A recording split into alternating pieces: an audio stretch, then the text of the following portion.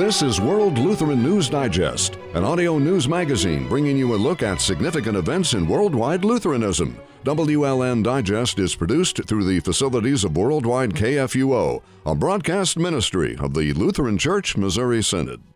Today on World Lutheran News Digest, I'm World Lutheran News Digest host Kip Allen. The COVID-19 pandemic is affecting all of us. We've been forced to make changes in our lives just to cope with the disease. But if we think it's tough on us, just imagine how it must be for a missionary. Travel restrictions often mean they can't return to the United States. And pandemic or not, the work of the missionary in spreading the gospel message must continue. The Reverend Dan McMiller, Executive Director for the LCMS Office of International Mission, sheds light on the situation on today's World Lutheran News Digest.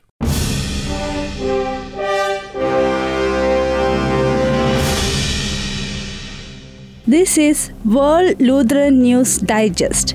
ഇത് ലോക Lutheran വാർത്താ പരിപാടിയാകുന്നു. I'm World Lutheran News Digest host Kip Allen. We've all been impacted by the COVID pandemic. But let's look at what's happening overseas, where we have missionaries.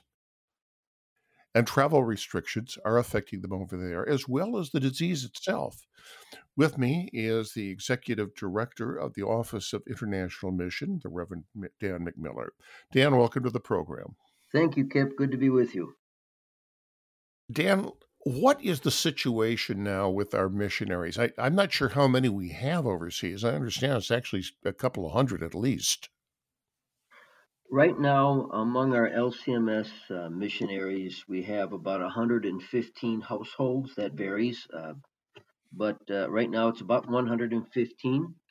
We also have 4 regional directors and 5 regional business managers added to that number. So that's a pretty large number, plus their households, of course. And then also with ministry to the armed forces, there are chaplains and reserve chaplains deployed. And that is also through the Office of International Missions with the Ministry to the Armed Forces. Well, Dan, what is their status over there? Are they stranded in their host countries now? Are they getting any help in terms of fighting the COVID epidemic? It varies greatly. There are missionaries who are, in a sense, stranded indeed. But they have plenty to keep them busy, and they've had to postpone regional gatherings. They've had to do these gatherings, conferences, symposium, continuing education opportunities, gatherings with national church leaders and partner pastors around the world, all virtually, as we're doing here in the United States. We also had to bring a few families home, about 10 families home, because of their isolated situation, or their service was in a place of isolation, and we are concerned about the potential of evacuation. But right now, the status that they are in terms of local government restrictions is changing just as it changes here pretty much daily. Well, it's got to present enormous difficulties for you in the Office of International Mission, just trying to keep track of everything that's going on. It is very hard. The Associate Executive Director, Mr. Christian Belke, works hard on that, along with the business managers and our regional directors, to keep on top of changes and government restrictions related to travel. And it has hurt our missionaries and their ability to be home with loved ones, family, when that time for a furlough every 2 years comes along. And of course, to visit congregations and speak to donors, our generous donors, who not only provide funding for them, but the projects and the grants and the support that's needed in the approximately 70 countries where we have work, although our missionaries live in about 30 countries. Well, I know in some of the countries there's been an effort by some of the missionaries to return back to the United States for the safety of themselves and for their families. Are we having problems with that? Yes, but they're very patient, very understanding. Without naming the countries, there are countries where they just can't leave without some type of assurance of getting back, and so they choose to stay. And it's hard for us to visit them because of quarantines that would be imposed, the nature of which we cannot be certain.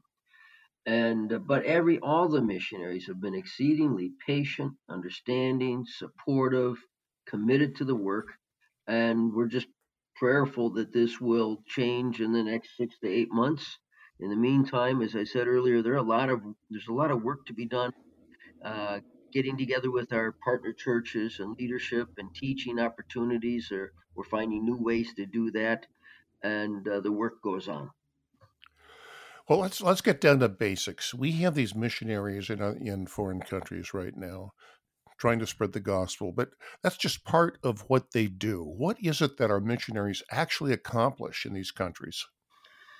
Well, we have of the 100 and let's see, if approximately 120 if you count the regional directors and business managers, and they're um, uh, up to their eyeballs in the daily work of the church and the missionaries.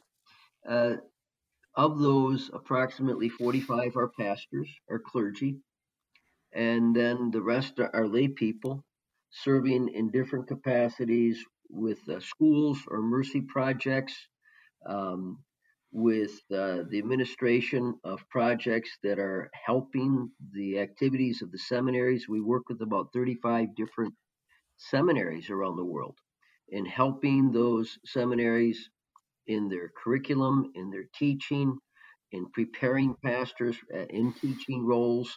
And so the work all is as it is in the United States. The work of the lay people is auxiliary services to help in the spreading of the gospel, supporting schools and mercy ministries, outreach endeavors, translations, hymnal projects, production of literature in conjunction with the national church. All these things, again, serving our partner churches as they prepare faithful pastors and church workers in the spreading of the gospel. But it is all very much supportive of the relationships that are being developed, the outreach, the evangelism opportunities, teaching of the word, catechesis, baptisms, and the daily service of the word, and with our more mature partners, a very robust program and service to the church so that they can continue the expansion of the work in their respective place in the midst of a lot of obstacles and in some cases even direct opposition. So there's a lot of work that goes on, but it all centers around the sharing of the gospel and the teaching of the faith and gathering people around word and sacrament, just as it does in our home congregation. You mentioned the role of our partner churches. How are they helping? How are we cooperating with them? How are they cooperating with us? Well, the partner churches vary. We distinguish between partner churches and emerging partner. Technically, a partner church is a church body that's in full fellowship with us, assigned documents recognizing that fellowship through the Office of Church Relations. That's really pretty much church body president or bishop to bishop or president. What you would term, I guess, broadly speaking, the chief ecumenical officer. Those relations occur in that way. But they work very closely with our missionaries, especially as we try to improve teaching for future pastors, deaconesses, educators, church workers in general, looking at their print resources, online resources, digital resources for learning, and in some places we're putting together new seminary ventures, and that is, Kip, the partner churches really do tell us, and emerging partner churches, if they are making strides in developing a unified confession that's faithful to the word and what we understand as historic Lutheran principles. Those church body leaders really, they tell us what they need, and we do the best we can in responding as we see their list of requests and needs. And again, it's primarily having preparing pastors and helping the men who are already pastors in their faithfulness and resources and encouraging them in their work of the church. Well, I understand in Africa, especially, Lutheranism is the quickest growing faith in that continent, outstripping all the other faiths combined. And I know, for example, in the nation of Madagascar, there are more Lutherans in that country than we have in our LCMS membership. Right, and right now we do not have missionaries on the ground in Madagascar. They went through a leadership change. Bishop David Rakatonarina passed away, sadly, from COVID early on in the pandemic. But their new leadership is in place. And of course, this occurred during our inability to travel and engage with them. But Lutheranism is growing. How that grows and how Lutheran that growth is something for conversation. We have some church bodies that, while that are large and significant, that speak of them as themselves as being Lutheran, they also within that large umbrella have many who identify outside of Lutheranism, and sometimes the growth is rather quick and could be even just a decision for Christ on a Sunday morning. So we work with the leadership in those cases of the churches to help them in the teaching and stronger affirmation and identification of what it means to confess that you are a Lutheran church or Lutheran church body. And while that growth is fast, and in some parts of Africa, what we try to do at the bishop's invitation or the seminary leadership invitation, so they're often called the principals, is strengthen among the pastors what it really means to say, I am a Lutheran, or we are a Lutheran congregation, or we are a Lutheran church body, because we do value that identity, especially in a world in which the devil and secular society would like to tear down those clear distinctions.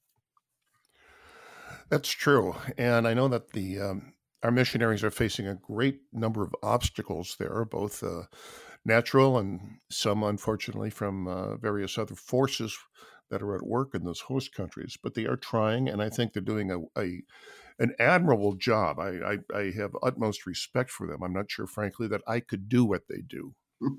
Yeah, the challenges are great, and it is emotional to even engage with them and hear their reports and see their faces, maybe 50, 60 at a time in a Zoom meeting, knowing how they not only face obstacles there, but back home, I know that they have loved ones who are ill, being diagnosed with serious diseases, in some cases dying in isolation because of COVID restrictions. And yet these faithful workers are on the other side of the globe, trying to remain positive, encourage one another, and continue in their task.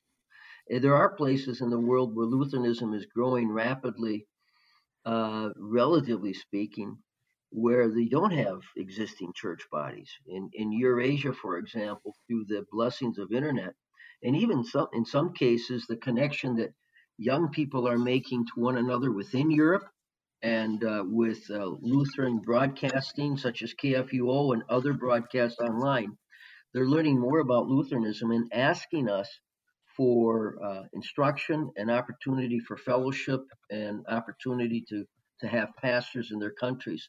So we have new emerging work in Eurasia, and of all places such as Italy, Romania, Bulgaria, Greece, parts of Czech Republic we haven't been to before, and Switzerland of all places, where there are small groups of Lutherans looking for fellowship, sometimes without a pastor, and eagerly trying to connect with one another. English being, interestingly, the common language among these people, and they're doing a remarkable job. So we have a new online theological education program out of our partner church in Latvia, which is in the capital of Riga, Latvia, that Dr. John Bombaro and Dr. Charles Courtwright are putting together. And we have over 30 young men who have begun taking courses for a route to ordination in an academic program online that is fully accredited by the European Union through our partner church in Latvia. And those two missionaries, Bombaro and Courtwright, have put this together quickly but thoroughly. And we're teaching 2 classes right now. In the fall, there'll be 4 classes. And that's just the first year of students, over 30 from those aforementioned countries. In some countries, I'd rather not mention because they're countries that are closed, or if they're open, we don't want to bring too much attention upon the work in those countries. So there's exciting new work emerging where we don't have historic Lutheranism identified. Well, I'm sure you know Eric Lunsford, who is the LCMS official photographer. He's traveled all over the world looking at our various missions and what we are doing. And he told me once that they would go to, for example, a small village in Kenya or one of the other African nations there. And what would happen is that there'd be a radio or that could access the internet. And they were actually listening to Lutheran services that were held over that. People would gather from all around just to listen to the sermons. Yes, absolutely. And it's amazing the changes that have occurred over the last 20 years since the dawn of the internet, and how that interest is growing, and more so fervently, where there are state churches or church bodies that have departed from historic understanding of, or a faithful understanding of Scripture and revelation and the true gospel of Christ, Him as the Son of God, with the redemption that's ours through faith in Him, and those core principles of the Reformation, boy, they ring as loudly today in many parts of the world as they did in Europe at the time of the Reformation. And we take it for granted here, Kip, what we have available in our local congregations. Being able to show up and have a well-prepared service and a pastor who understands that preaching and teaching, and opportunity to receive the sacrament and receive that encouragement from one another. It's the isolation of Christians in around the world who are seeking that clarity of the Reformation, and we hold to dearly, is all the more growing because of the internet and because of those broadcasts. We know people who are listening to LCMS pastors back in the United States on a regular basis and even connecting with them, and they're referring those people to us in parts of the world where we might have missionaries close by that can serve them. Well, Eric has said that he has detected a real thirst, a real hunger among the people he's visited around the world for our message. You know, the Catholicism perhaps is not fulfilling what it is that they require, other Christian or even non-Christian faiths. And he says he's run into people who they just light up when they hear the Lutheran message. They do. That was my experience, of course, working in Latin America for 14 years, that if people had the benefit of having the Word of God, and they know Christ by the power of the Holy Spirit, they know that he has come to give them forgiveness and salvation, but they don't know where to get it because they don't have a pastor or congregation. When a Lutheran pastor is present, engages in a relationship, and starts opening up the Word with them, often, I would say, among the hundreds of people I catechized in 3 different countries, they would say, you know, I always thought that, but I never had anybody to confirm it for me. And because the Word is clear, and we confess that the gospel is clear, but there are many obstacles put in the way. There are 3 young men in Rome, for example, who were faithful in a Baptist church, but online they discovered Lutheranism. And they went back to their Baptist pastor in Rome and said, you know, we want to be Lutheran because we've been studying Lutheranism and we believe it's more faithful. And he said, well, that's fine. And they said, well, we've gathered 11 young men together. Can we rent your church on Sunday afternoon? And he said, sure.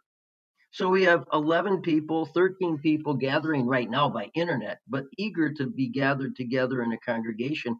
And a couple of those young men are those of whom I spoke earlier, seeking education so that they might someday, after 4 or 5 years of online education with intensive training and the help of missionaries on the ground, be ordained Lutheran pastors, planting Lutheran congregations in Rome. I think Luther would roll over in his grave when you think of what's happening there in Rome today, and with delight.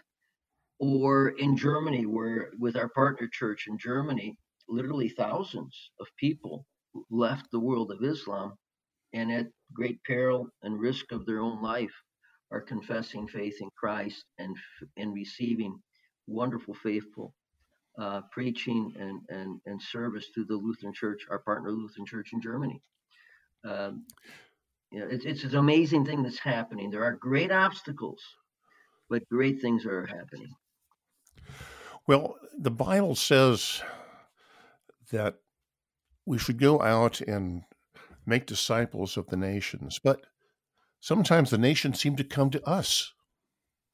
Yes, and they certainly do here too at home, don't they? Our neighborhoods are increasingly diverse, and the Office of International Missions, all of us recognize that here at home, our congregations have great opportunity for reaching the nations in our own backyard. But overseas, it is indeed true that you don't have to go and knock on doors to find people who want to be taught the Word of God. Our partner churches or people on the ground already have that hunger and thirst and are just delighted to have the missionary come alongside of their own leadership, or for the first time, perhaps, as I did in planting new churches in different countries. But back home, too, we recognize it's a great opportunity, a great need for our congregations, and we're working on that between the Office of International Missions and Office of National Mission. How can our missionaries abroad contribute to the efforts of our congregations back home, as we also have opportunity to reach African immigrants, people from the Middle East, people who've lived in the darkness of Islam or other religions and don't know Christ? Or how can we benefit our congregations in that cross-cultural work with the experience that we have through the Office of International Missions? It's not an easy task. We all have too many things on our plate, quite frankly, but we welcome congregations seeking advice and counsel or help or literature in those tasks and opening their doors and their congregations to that cross-cultural outreach. It's a both and. It's a both. I think I said this in a gathering once. I thought of making a T-shirt once. You want to cross an ocean for Jesus? Let's start with the neighbors next door. There are a lot of people in my own neighborhood who don't know Christ, and there's a lot to do here. So many opportunities, Kip. Well, especially in the inner city, where I think in Philadelphia, I seem to recall there's only one Lutheran congregation in that huge city. And this is something where we need to get the message out into these areas where we can help the community. We can help bring them together and let them know what we do and let them know the message of the gospel. You're absolutely right. Our cities are so multicultural, so diverse, and it is a foreign mission field. And if you look at the cities that used to have robust Lutheran congregations, we all know that story too well. And that is a foreign mission field for us that should be addressed. It's a wonderful opportunity. But how can we in the Office of International Mission help those endeavors? Well, that's something we'd love to be able to spend more time on and to have more engagement with pastors and district presidents and through the president's office as well. Well, let's get into the role of the missionaries' family. So they don't go into in the field alone. They bring their families with them. What role do they play in helping to spread the gospel?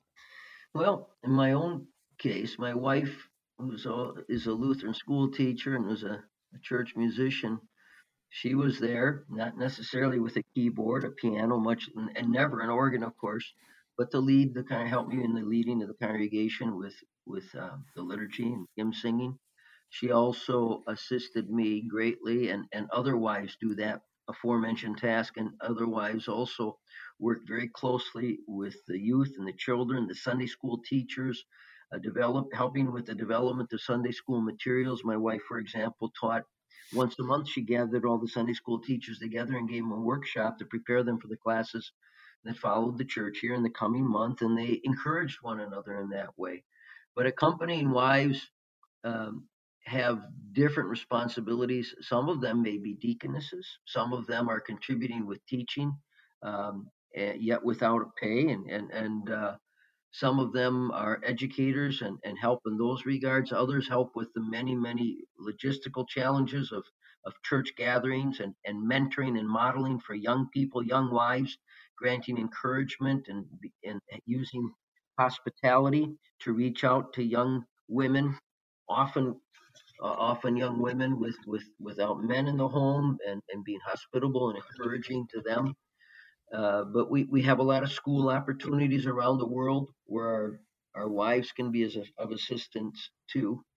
But the growth of the role of women is broad in the mission fields around the world. But the wives of the missionaries always have that open invitation. The difficulty for us with that is they often end up doing that, Kip, without a lot of support. And that can be frustrating for the wives. But so they're champions in the mission field. Dan, thanks so much for your time and your patience. Great to be with you, Kip. God bless you. World Lutheran News Digest may be heard every Wednesday at 2:30 p.m. and again at 9:30 a.m. Saturday Central Time on Worldwide KFUO. It may also be heard anytime streaming online at kfuo.org. Join us again next Wednesday for another new edition of World Lutheran News Digest. I'm your host, Kip Allen.